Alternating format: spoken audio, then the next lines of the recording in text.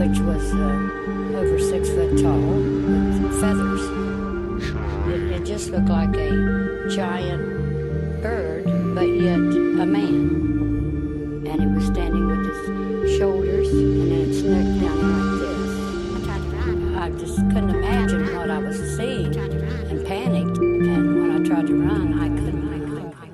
Hi, everybody. This is Mr. Hands in His Pants, Jake. This is Mothboy Mike. And this is Mothboy Matt. And this is Mothboy's Halloween Spooktacular, a podcast on cryptids, conspiracies, and the unknown. Unknown. We should get you to do all the intros, Jake. That was pretty great. Yeah. Just to say. Yeah. Hi, everybody. So this is a cool fucking episode. This is I'm a pretty very excited. amazing episode. So, Erie Horror Fest, boys. We went. Yep. It was it was Friday and Saturday we were there, and we saw. So the whole thing was Mark Pellington, the director of Mothman Prophecies, was in attendance in Erie, and they did a screening of the movie, which was awesome. Watching that up on the big screen, I thought was sick. I always love watching that movie. So I was very uncomfortable the whole time, and it wasn't just because of the seat. yeah, well, yeah, Warner Theater, you want to upgrade your seating, please. Let's figure that out. Okay, Yeah, I need some more high knee support. I know it's a million-year-old theater, but let's figure it Beautiful out. Okay? theater, beautiful It really theater. is. Otherwise, It's honestly, Yeah. So there was they showed the movie, The Mothman Prophecies, and then they did a Q&A after with Mark Pellington, and yeah, it was awesome hearing some cool insight on that movie. And then, unfortunately, he pointed at Mike, and he's like, "I don't like that kid's face." Right. So he did. So Mike got kicked out at that point. I got kicked out. Yeah. So I mean, But until nothing then, against, it was fantastic, wasn't it? Nothing against Mark. Nothing. No, he was a sweetheart. He was a sweet guy, and it was awesome. And then, so get this, guys, at his merch table, he was selling legit like movie props and stuff from his personal collection. Yep. Like it was insane, mind blowing. Like It was a all the little stuff he had. mini museum. Yeah, it was like a little mini Mothman Prophecies museum. But yeah, we nerded out over that, all three of us. So I know for me, I got the book in the movie that John Keel reads, Alexander Leake's book. I got the book that was in the movie. So yeah, like what the fuck? I own that now. So and then Jake, yeah, I got a script.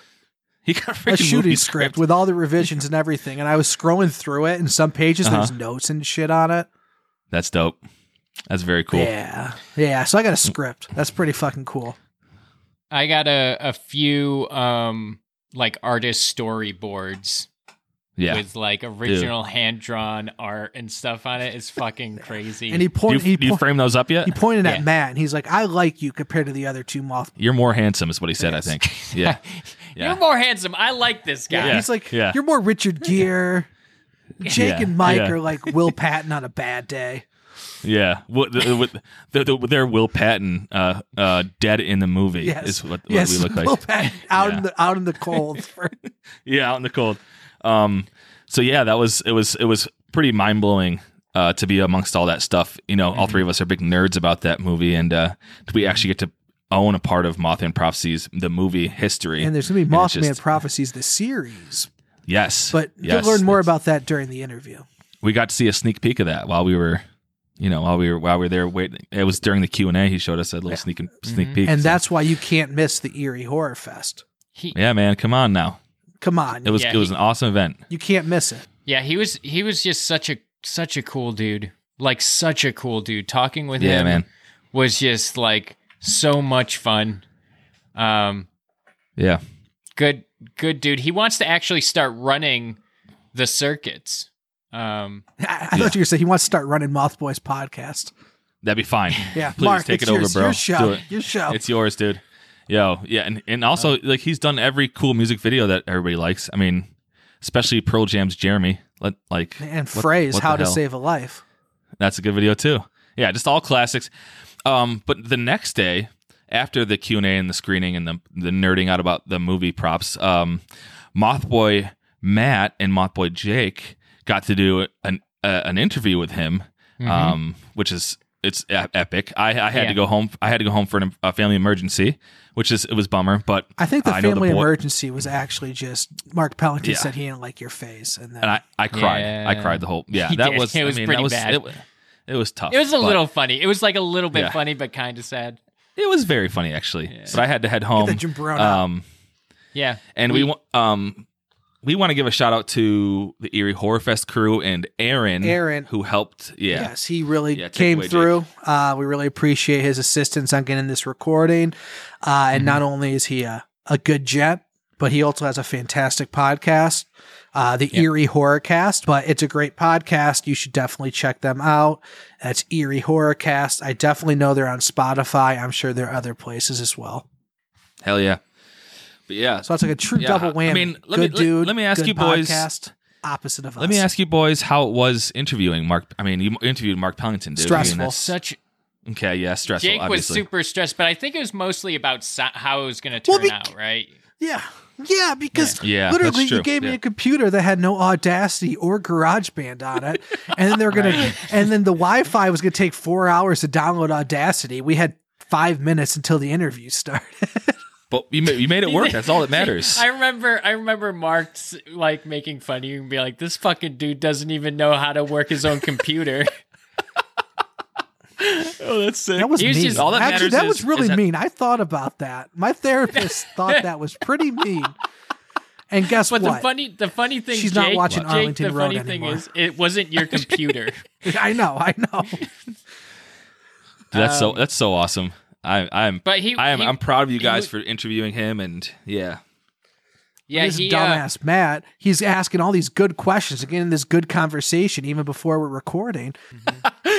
And I'm like, save the magic for the episode. Yeah, he kept Jake was like, save it for the interview. Okay, well, I mean, is there anything else, or can we get into this? Yeah, I would like to ask folks, go check out Mark's latest film, The Severing, which is a cathartic movement film expressing like a plethora of feelings. It looks really dark. It looks really good. It's beautiful. Mark and Jake and I watched the trailer for it after the event, and we'll be posting the trailer on our socials. And yeah, he's just. I think he talks about it a little bit stuff in the interview too. Yeah. Yep. Legitimately, nice. I say this is the nice. Like, this is a compliment because some people might be like, "Oh, Jake, you're being a dumbass." But the trailer, I watched the trailer, and it looks like something you could see at like an art museum. Like, it's art. It's straight art. That's sweet. That's awesome. And it's like funny that we're talking about straight art because our podcast is also straight art. So straight trash, bro. But no, it's beautiful. Yeah, definitely. We'll show the trailer, and I'll also include in the notes, the show description notes, like a link to where you can download it. I think it's like $4 to rent it. So that's not why bad. not? The Severing, right? Yeah, The Severing. Yep. Sweet, man. All right, here's the interview, everybody. This is Mothboy Matt. This is Jacob. And we are with our friend Mark Pellington. Hello, my name is Mark Pellington, Indrid Cold. AKA Indrid Cold. So, I think it's a little presumptuous to say friend. Sorry. No, we're friends. You were friends? We're friends. We're friends. Didn't you buy something? You're definitely a friend.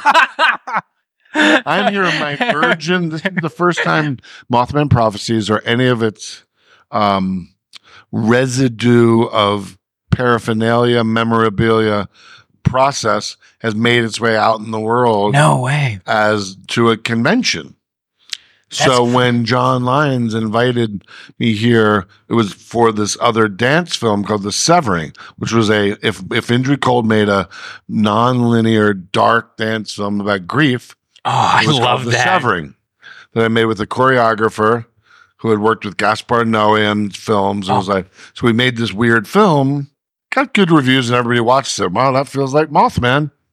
And so they invited me here, and she couldn't come. And he goes, hey, would you be interested in screening Mothman again? I'm like, sure. Now, his movies, the way he shoots, just like is so unsettling. Just the way fills you with anxiety already. Anxiety.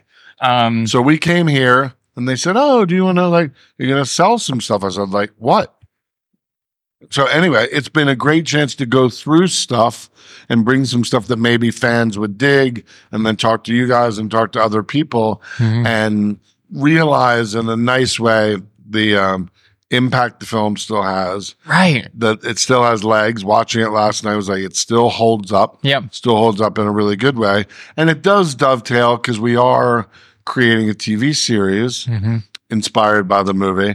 And we've been working on it for like 3 years in development and getting much closer to the green light. So that's exciting. Folks, if you weren't there, we saw the concept trailer to it. It is going to be awesome. We are very excited for it. And you missed out if you weren't. And you know what? It's weird because Mothman has only gotten more and more popular when it comes to that type of phenomena, whether it's psychic or paranormal or whatever. The figure of Mothman has become bigger, almost as big as Bigfoot. And what do you attribute that to? I think it's maybe, I don't know, maybe things. Yeah, because that was back in the 60s when all of the Mothman hype was happening, and we accredit your film to bringing it back into the spotlight. That's the thing, because the legend died for the longest time. So it was there, and his book documented it. You know, I always tell people John Keel's book was a nonfiction document of these weird occurrences that happened over a few year period. He came and chronicled it, wrote this book, and which kind of goes into explorations a little bit about spirituality and is there a God and some of the questions, but it was essentially a mystery. Yeah. And then it sat there dormant. Richard Hatem created the script. He was the first person who created the script in the late 90s. Okay. Because that came to me in 1998 when we were editing Arlington Road, and Lakeshore Entertainment, the company that had Mothman Prophecies, the script, said, "Would you be interested in doing it?" And I was like, let me read the script. I liked the script, but didn't want to make a movie right away. Yeah. So 6 months later, they came back and said, "Oh, we got a new draft of the script, dude." And I read it. I was like, yeah, it was the same, but it was a little more like you saw more of the creature. Right. Then 3 months later, another one was even more. They said, "Yeah, isn't it scarier?" I said, "No, it's not really scarier." So I sat with a filmmaker friend of mine named Louis Clark and his writing partner named Ernie Marrero. And we talked about subjectivity, and we talked about like Jacques Tourneur movie Out of the Past. And we talked about old film noirs and movies where like the imagination did more of the work.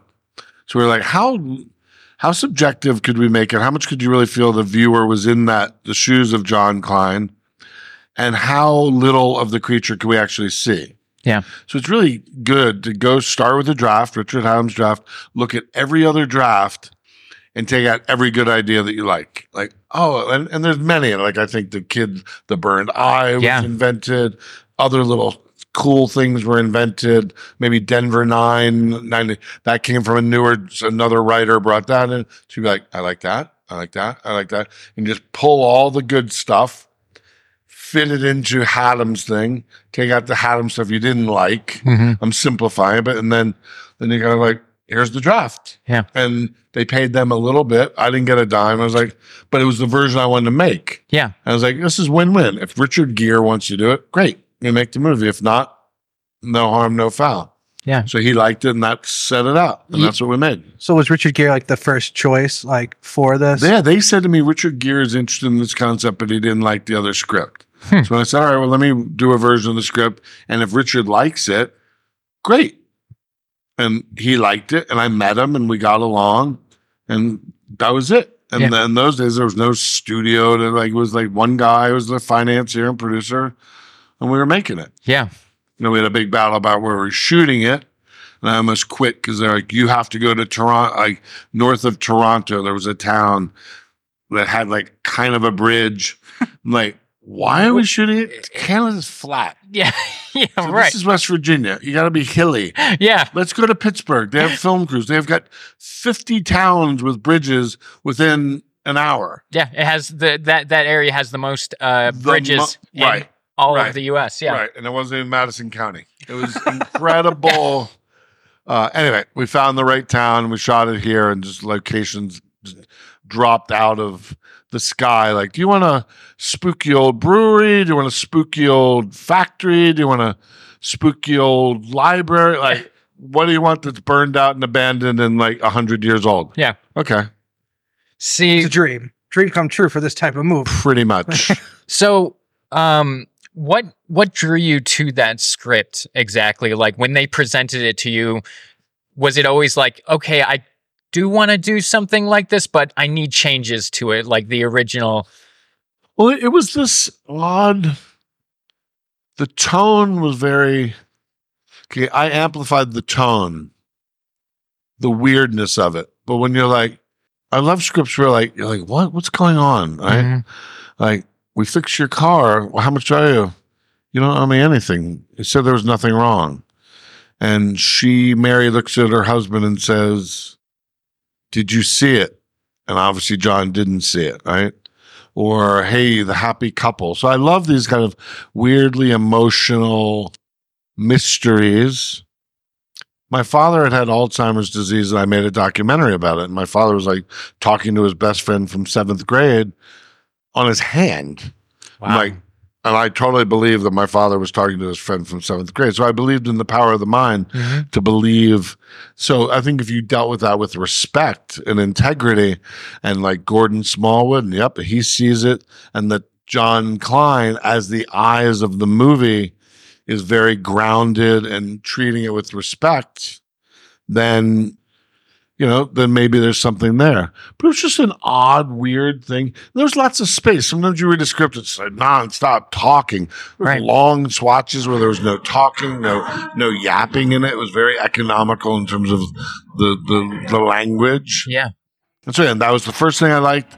Things I didn't like was able to put in things I took from other drafts, respecting what the work they had done. Yeah, right. So you're not like, oh, fuck you. I don't want to you see what they wanted to make. And I was able to sell them on the idea ultimately in the editing, where I'm like, the less we see of it, the scarier it might be. Yeah. But you go through the process of editing and focus groups and test screenings to get to that conclusion. Yeah. And I think that's like with a lot of horror movies. Like, have you ever seen The Legend of Boggy Creek? No. It's an old Bigfoot film, but the creature is always out of focus and like in the distance. Yeah. But it adds this whole, like, your imagination kicks in, and you're left kind of wondering what this thing looks like that everyone is terrified of. Like those guys' photos that he came over. Right. right. They were all terrifying.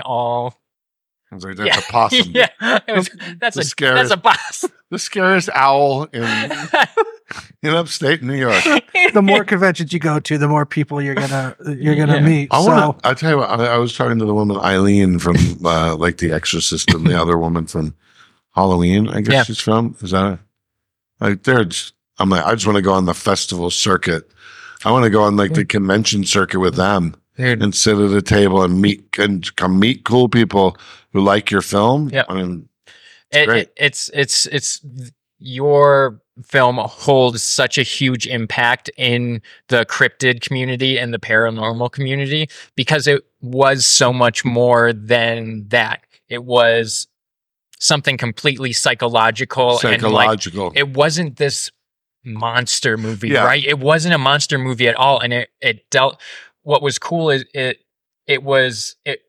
revolved around Mothman, but it felt like it was about heartbreak and this man trying to get his life back together after his wife passed, and he was trying to make sense of her death. Yes, exactly. So it just was so much more, and everyone just gravitated towards that. And in a world where there's so much loss now, that's what I think we're leaning into on the series. Alex Kurtzman, who's the Star Trek kind of guru, was a huge Mothman fan. Cool. Right? And when we were finally going to Lakeshore, the company that did the movies, I was going to them starting in 2018. Like, guys, we've got to do this as a TV show.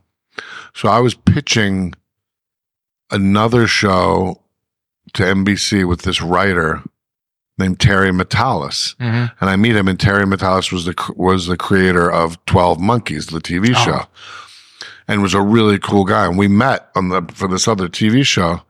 And he goes, yeah, that's just fine. He goes, let's talk about Mothman. And he was so into it and knew it inside out. Oh, that's so awesome. You know, when somebody knows a movie inside out for all the right reasons, he and his writing partner, I was like, I got it.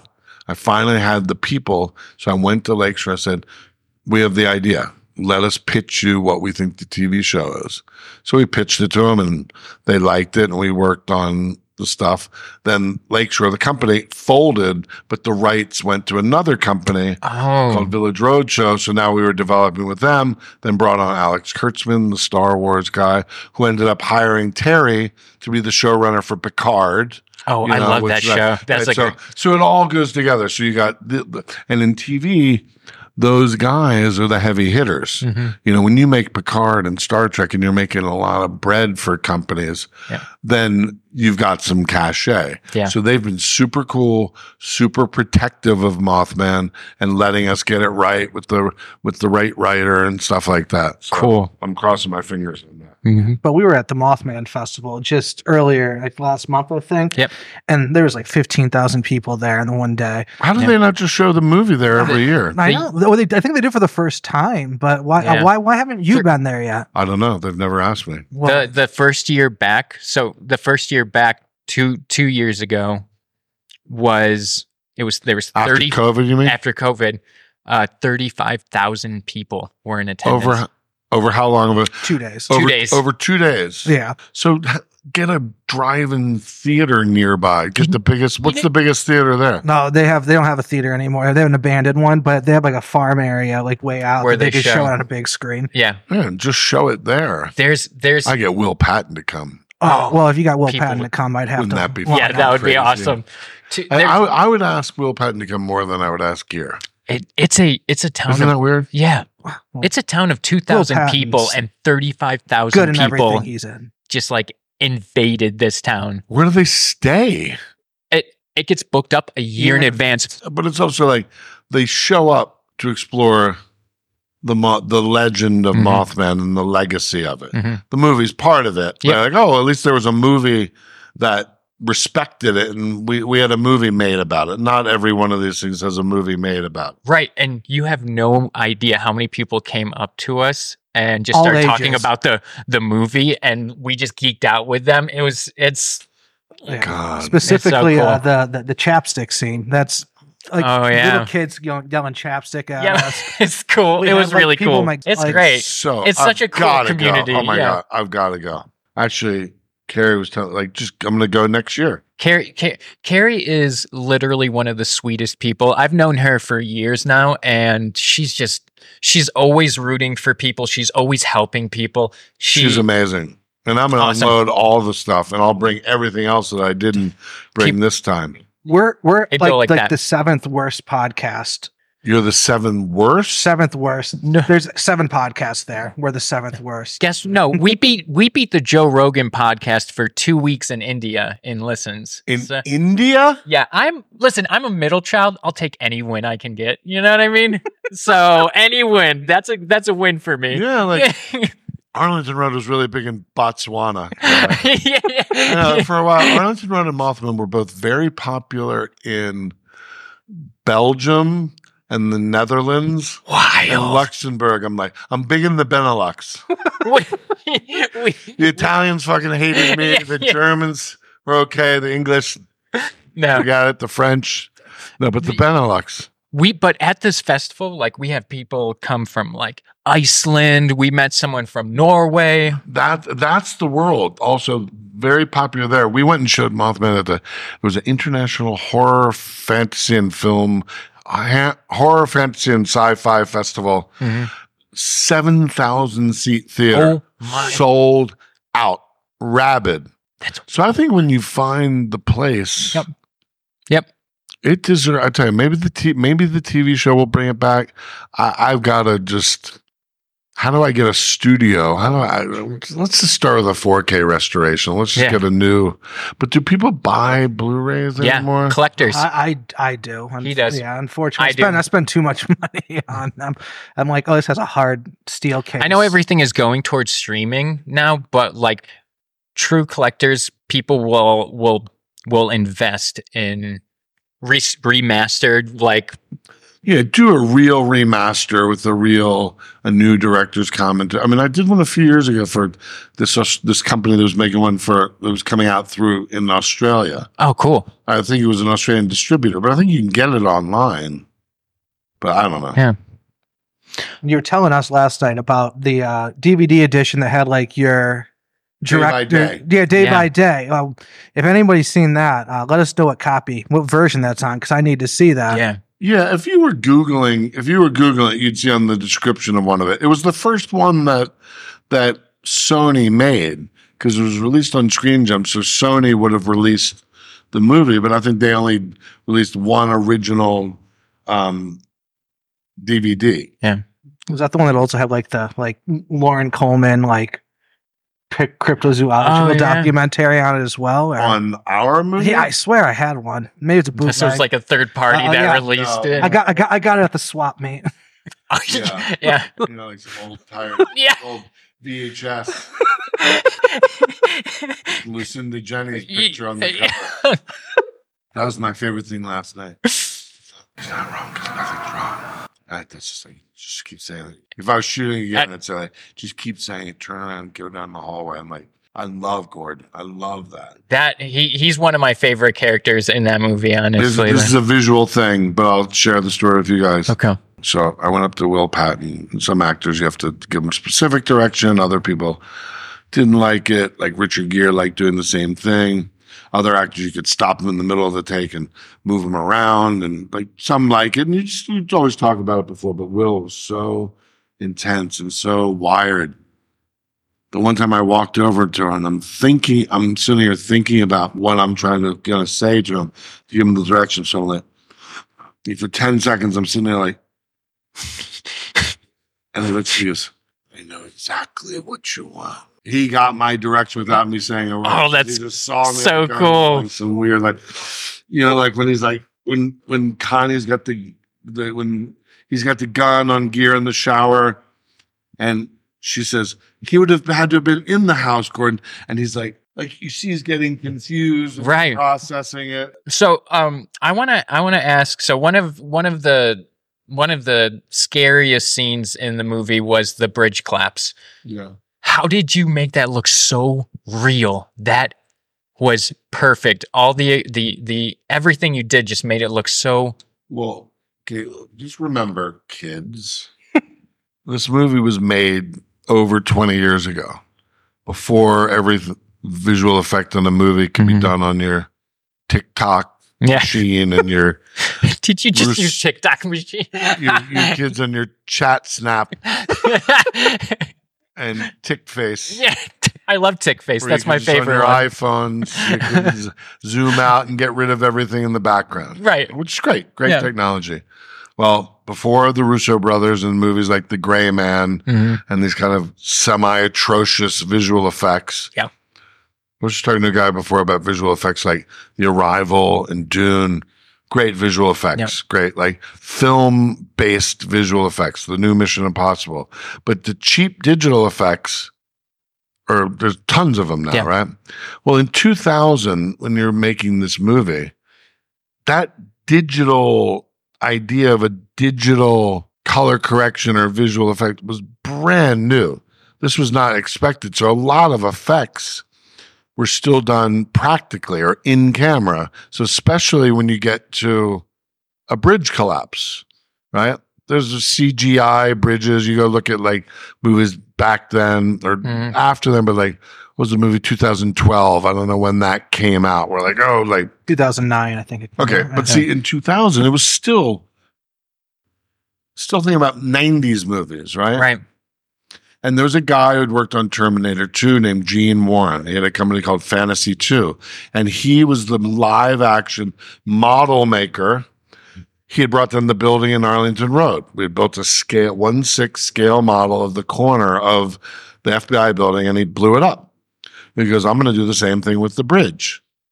So at the time, people were doing 1/8 scale, right? So a little smaller. So, Right. Or 1/10 scale, even smaller than that. So if we're going to make little cars and bridges, the smaller we make them, like the cheaper. And he's like, no, 1/6. So you got 1/6 size of a car is like, right? Like 2.5 feet. Yeah. So and you got to make 200 of those cars. Yeah. And you have to make a bridge that's 1/6 the size of a real bridge. So from here to the end of the hallway was a bridge and cars and lights and the whole over water, the whole fucking thing. That's so cool. That he built out in Sun Valley in North Hollywood. And he literally lit at night, broke it apart piece by piece. So like, boop, that would snap. Or he knew how to bring a bridge down. He said still his greatest movie ever after T2. And he also worked with James Cameron on other things. He said Mothman is still his favorite. Shot by shot, piece by piece, he brought it down. So it looked real, shot with film, but at that scale, like old movies in the 40s and 50s that look like, cars going in, cameras underneath, looks like real cars falling. Because your mind is tricked. If the lenses and the scale works, you believe it, right? You threw in a few people in green screen that we shot running around in high angles, but not much. So we had storyboarded the whole sequence from the time gear got there to the end, as much for the architecture. Then this happens, then this happens. So we did that for pretty much for real with a model.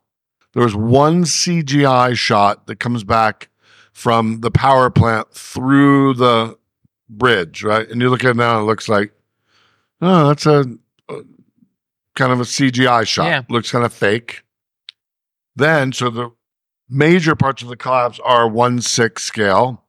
Then we built a stunt bridge, which was real, the real size of the bridge, which was also probably the size of this, it was on levers. It broke into 4 places.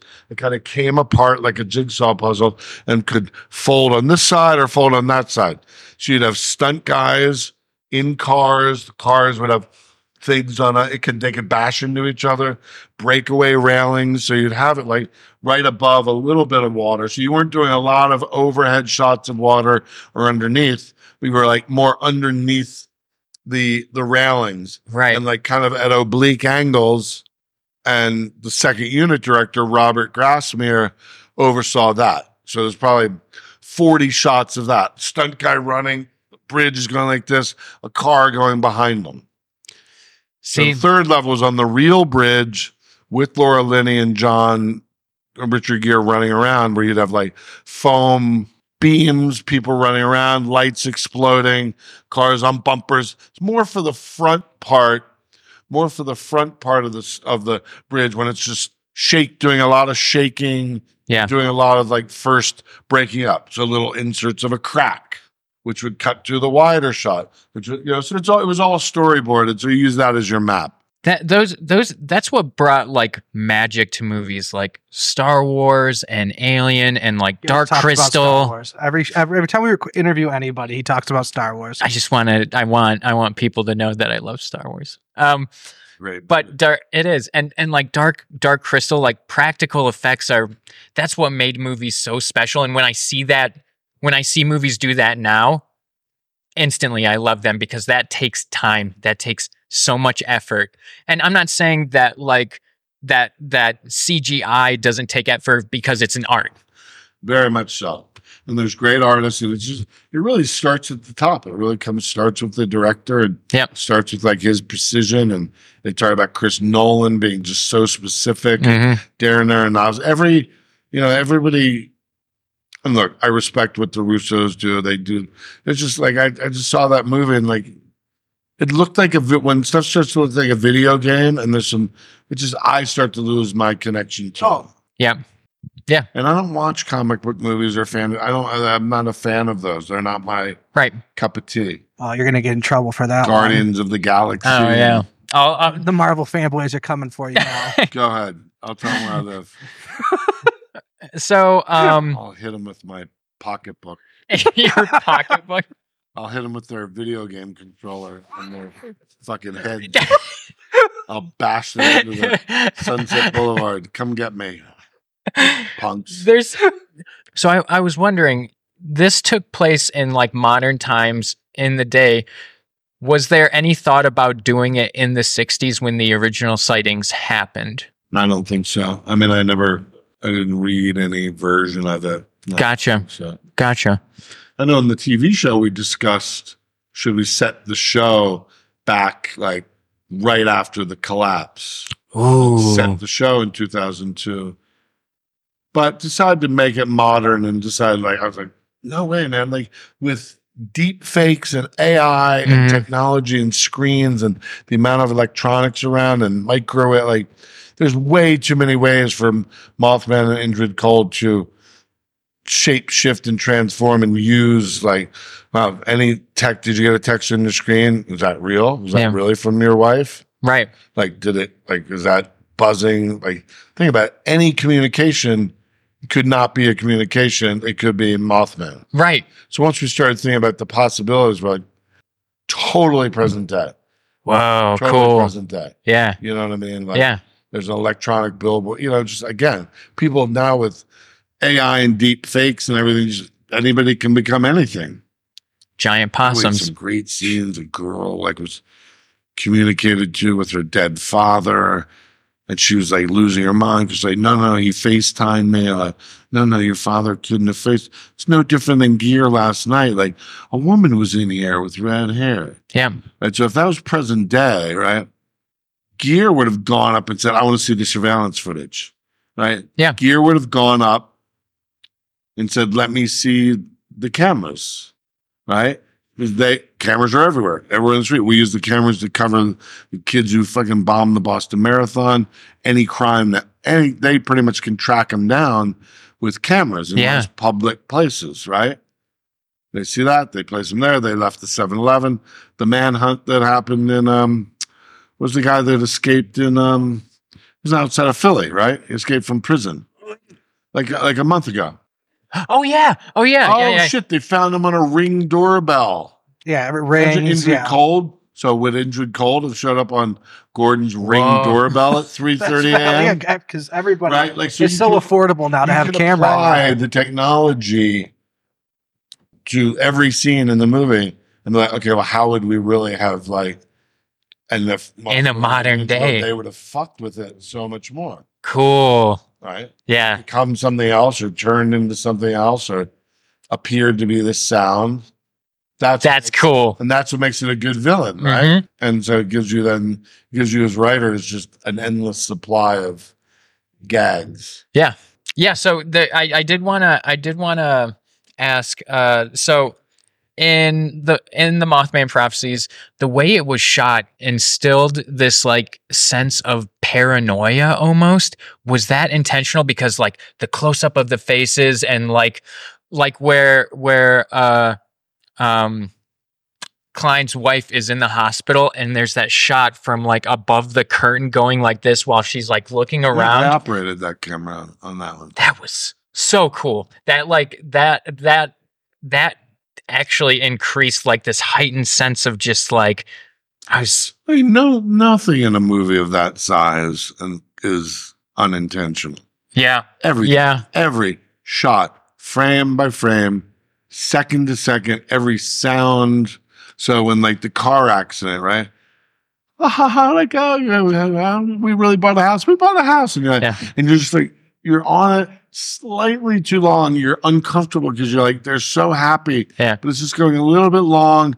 And then the sound of the tire cut to the center of the tires go by. Then the shot's farther away. And they're like, what are they being long? Then laughing. Then the point of view. That's just going, it's one extra round of shots. Like, something's going to happen. Yeah. You feel it, even though you're watching them. So it's at odds with them feeling them being so happy. But because before the way that the red light creaked at the thing at the stoplight, the way it delays a half a second before, like, If your car pulls away, it's like you this hang on something. Yeah. Then it's like this buildup. You know what I mean? The sound of the rumble and make the sound of the rumble a little bit. So when it hits the thing, make the jolt. When it hits just a little harsher. So it's like a series of like, oh, well, this 5 frames later, a little this. So in the action itself, right? Take away a sound. So the brain is expecting, instead of wall to wall, right? It's like, hey, space. Right? Something comes from the left. Mm-hmm. So your face is here. Now it's coming here. Then something low. Again, take it away. So now you're like, so you know what the edits on the sound, right? One's going against the other. And then, so your brain is like, just when you're like, when our head hits the thing, and you feel it.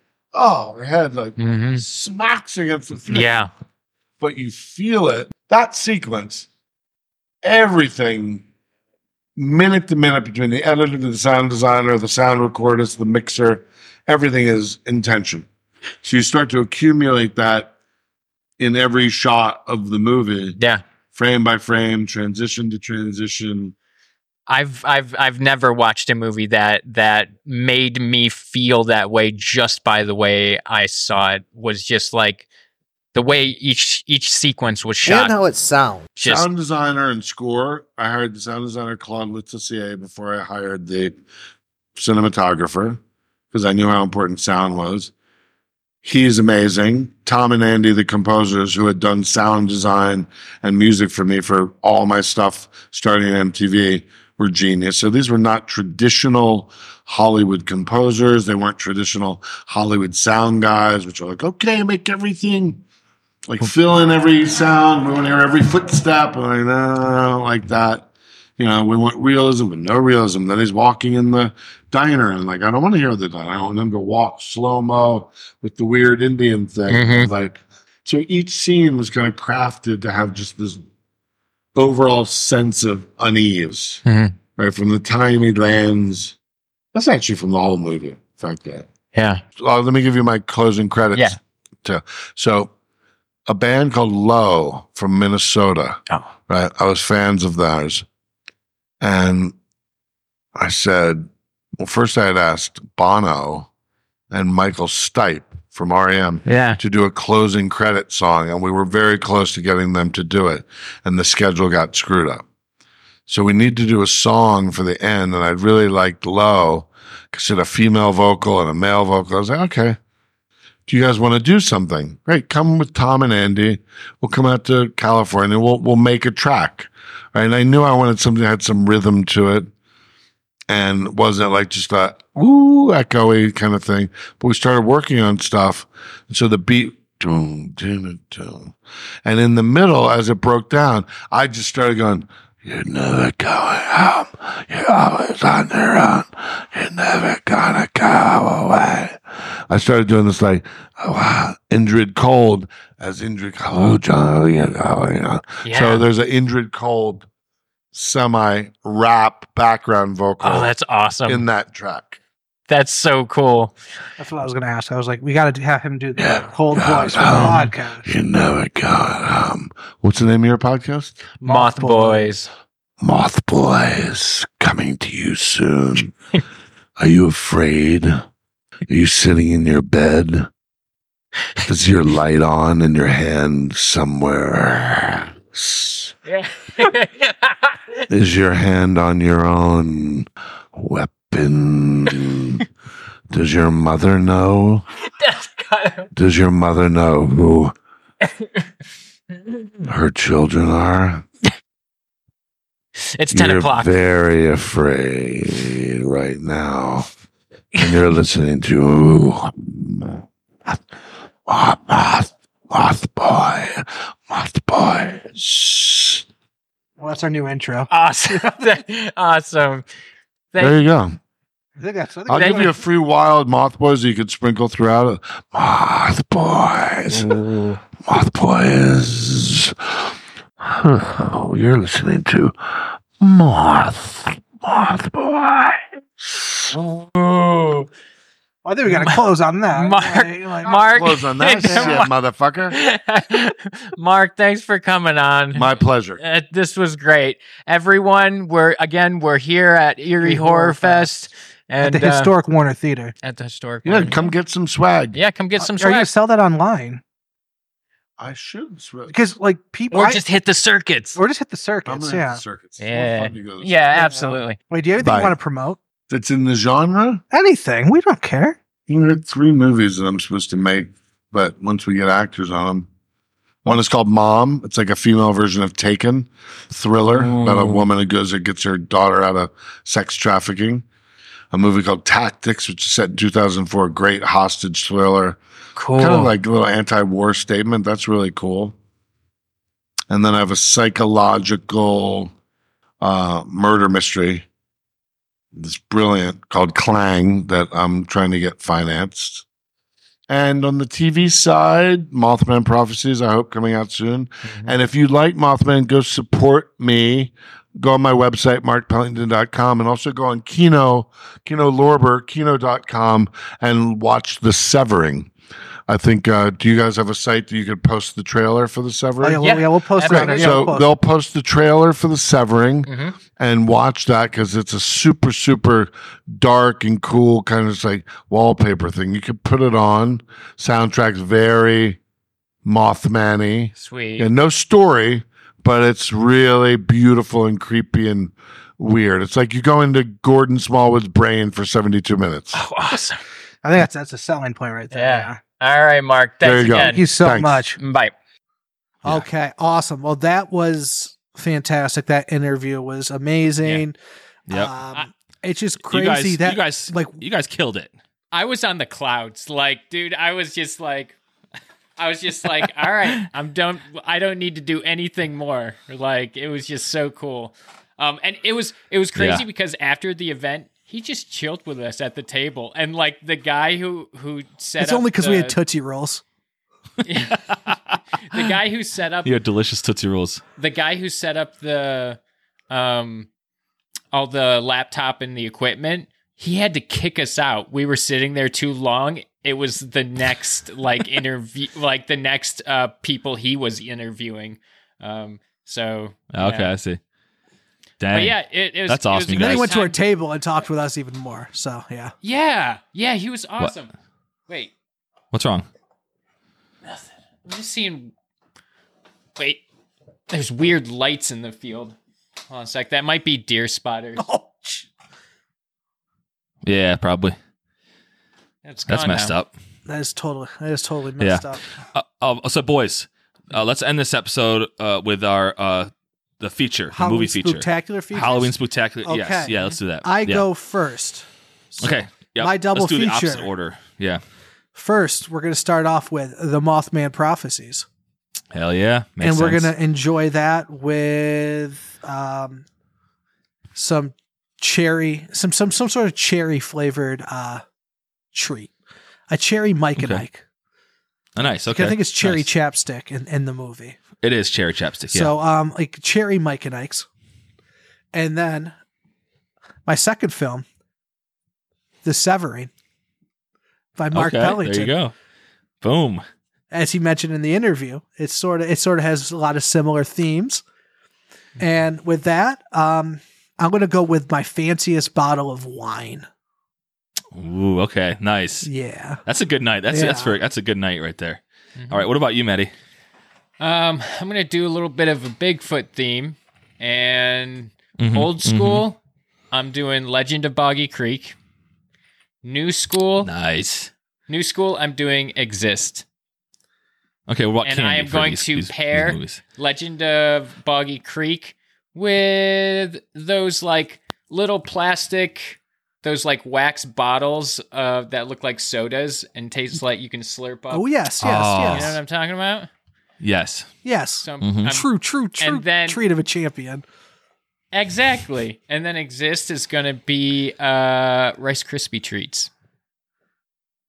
Classic. Okay. Isn't it crazy though that like Matt and I both mentioned films from people that we got to interview on this podcast?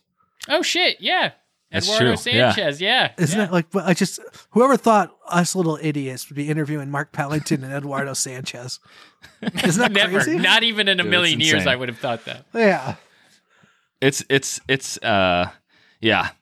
amazing. Okay, my turn. So Steven Spielberg, you're next. So I'm gonna go. They're not older. Yeah, they're older, I guess. But the first one I'm gonna do is Jacob's Ladder. That's one of my favorite all-time horror movies, and I think that you should have some Snickers with it. Okay. Because in the movie, I think some people need to eat a Snickers. I don't know why. Isn't that the whole thing in the commercials? Yeah, if you're grumpy and angry, you need a grumpy Snickers. or like having a hard time or having whatever. a bad day. Yeah. Bad day, yeah, definitely a bad day in that movie. But Snickers for that, and then an old school movie called Basket Case. I want to recommend to people. It's a lot of fun. Green Day. It is the Green Day song, but this is the horror movie, Jake. Okay, please. Basket Case. Go check out Basket Case. It's kind of fun, funny, old school. It's I think it's an '80s film. What should you have with that? What's kind of fun? Skittles. Skittles are fun. I thought you should Let's have go like with a basket lunch, like just oh, that's true. Like a picnic have a type picnic. situation. Yeah. Okay. Yes, that's good, Jake. I like that. With Skittles as a Skittles are allowed as a in the snack. pack. Yeah. Yes. Okay. Basket Case with a picnic lunch. So There's 6 more films for you to watch. There's some more double features. let us know. I know what we you got think, a lot of you know? people loving that To Hip Hop Witch from last time. Right. And also, let me tell you, if you had to pick one, probably out of all these, Mothman Prophecies. Okay, and The Severing. Those are 2 actually. And all you Go bozos who are like, "Oh, it Yeah. doesn't follow the book closely," like, oh, stop. stop. It's a master. It holds up. Yes, it does. Like if they just made absolutely does. like a creature feature, the special effects would have been shitty. It would have no lasting impact. But Nope. it holds up. It's still beautifully shot. Yeah, if there was a movie based on the book, it'd just be a scatterbrained mess. It was what it would be for a movie. So it wouldn't make sense. And All right, everybody. Thanks for joining us. We appreciate y'all, and hope you have a more spooky season, I guess. Boo-eye. Spooky. Bye. Boo-boo-eye. Boo-eye.